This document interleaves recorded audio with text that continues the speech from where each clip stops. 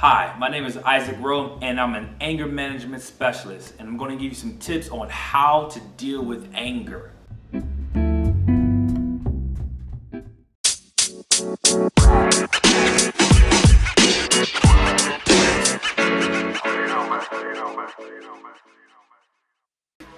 Alright, so how do we deal with anger? In order to be able to understand on how to really deal with anger, we must understand what anger really is. So what is anger really, right?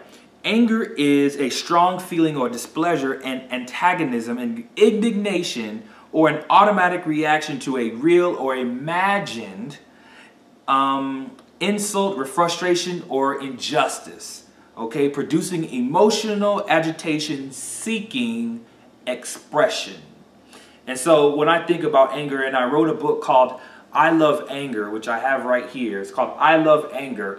It's available on Amazon right now. It's Amazon top 100 bestseller when I released it. It's done really well and done a lot of different things with it, so I'm really excited about it. And so this is kind of like everything, how everything's kind of built upon on anger. So get the book if you can, check it out. And what that expression, that seeking expression really is because I feel some type of way about it, right? And say, how do I feel about something? The thoughts that I think create anger, right? Right? I wasn't born anger. Anger is natural. It's a normal human emotion, right? That we all have, but it can sometimes be harmful if not used in a healthy way, correct? We all know that. So the first thing is whatever our default is, if you say something to me and then my automatic reaction is to be able to curse you out, then I've already put that in my default. But if you really look at it, when you go back when you're younger, you didn't really have those responses before when people did those things. As you got older, you got to be able to find a different way to be able to respond to those things. And you get older, you realize you can kind of beat up people at that time. So how to really deal with that anger is to be able to not only understand what is the root cause. Like, that's number one. What is the root underlying thing of why you feel this particular way, right? What are, how you say it, those hidden things? What are those hidden things that you feel that's happened to you? Those repressed and suppressed emotions that you have. All right? So we all know that there's a reason behind every behavior. There's a reason why we do those things. There's a reason why I do this. And for me, I grew up in not so good neighborhoods. I grew up in the projects. My mother's on drugs. And when we talk about, like, you hear on music and talk about the trap house, my house was the trap house. And so as I'm being able to express my life and different things, I'm being very transparent with you. I want to be able to bring you into my life because this is real for me.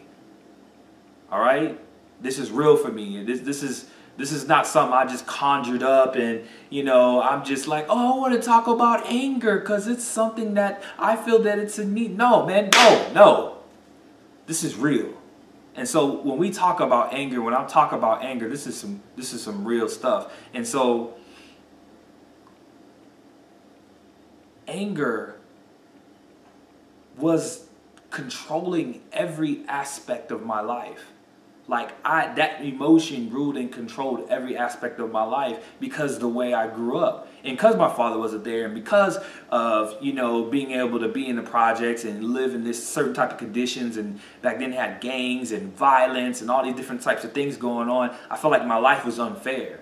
I felt like that, my life got cheated, like I got this bad hand and no one can come in here and be able to say, hey man, we're going to go ahead and replace and give you a new hand of cards to play with. It doesn't work that way. And so now I had to figure out a way of how to really deal with me in the situation. I don't know if you ever experienced that. Like, how do you deal with you? That's what we're looking at. How do we deal with you in that situation? How do I respond to what I am feeling? Right? And we get down to those hidden things, those angry roots. What was the reason why? What was the reason behind that behavior? That wasn't really it why you lashed out. That really wasn't what you really wanted to say, because when you're calm, when you're back to self, you don't feel that type of way. So why is it that I feel this way? What thing that it is? I'll say, okay, was it because, if you're in a marriage, in your relationship or whatnot, so your partner said something to you that was kind of messed up, it was kind of inappropriate, or something that just kind of rubs you the wrong kind of way, and so that's how was it that was it really that, or was it something else that made you go out and lash out at work, or whatever the case may be, or you lashed out on the kids because you was dealing with something that was at work, or let's get to something a little bit deeper, like let's go to something when you're in your youth. It's like, well, maybe someone touched you in an inappropriate way.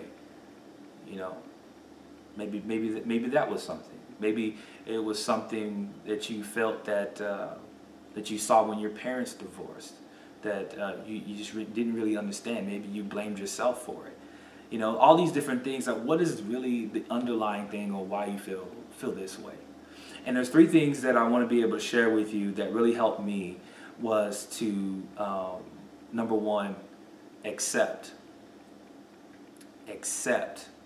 that the fact is that this happened. I need you to look in the mirror and look in the mirror and just say, like, look, I know that the situation happened, and I'm willing to not fight it anymore. Right? Because sometimes we get upset and we just like, I don't like it, I don't like it, I don't like it. We just keep fighting it, but we don't accept that this happened. I get tired of fighting with the past. I don't know about you, but I get tired of fighting with the past. That's something that already happened that you cannot change. Listen to that, what I just said. You're fighting with something that you cannot change. You are fighting with the past. So when we come to a conclusion and make a choice and decide that I am going to accept what happened to me, I'm going to not just accept it. And then I'm on to my second thing, is to be able to not only adapt to the situation. All right. So after I accepted it, I now adapt. And so what is adapt? To make suitable for a new use or purpose. Right. So I need to now prepare myself in my thinking to think differently. Okay. Because the old way that I was thinking is not working for me. So now that I accepted it, I must now walk differently to the next step to be able to adapt. Like, how do I move in this? How do I make a change the way I think about and see these things? And like, well, what really is it? Maybe it just wasn't that bad. I understand that and I walk in this, right? And it's okay to not only just walk in it and embrace it, right? I said in my book, I said I got naked with the truth and I embraced it. I got naked with the truth and embraced it, and I put it on.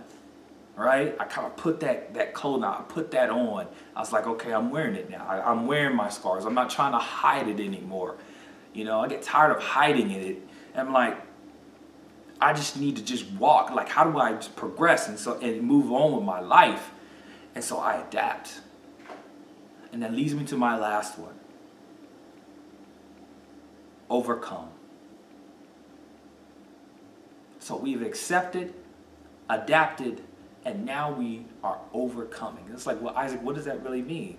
What does really overcoming really means?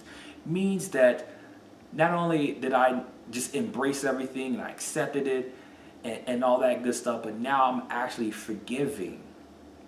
That's that cuss word. It's forgiveness. Forgiving what happened. Forgiving that person that did that certain type of that hurt you or abused you or said anything to you. So I'm not only letting them off the hook, but you're letting yourself off the hook as well. Because if you look at it, man, forgiveness is for you first. I know what you're thinking. I know what you're thinking, you know, but forgiveness is for you first. When you can accept and adapt and overcome and realize that, look, I'm not perfect. I make mistakes.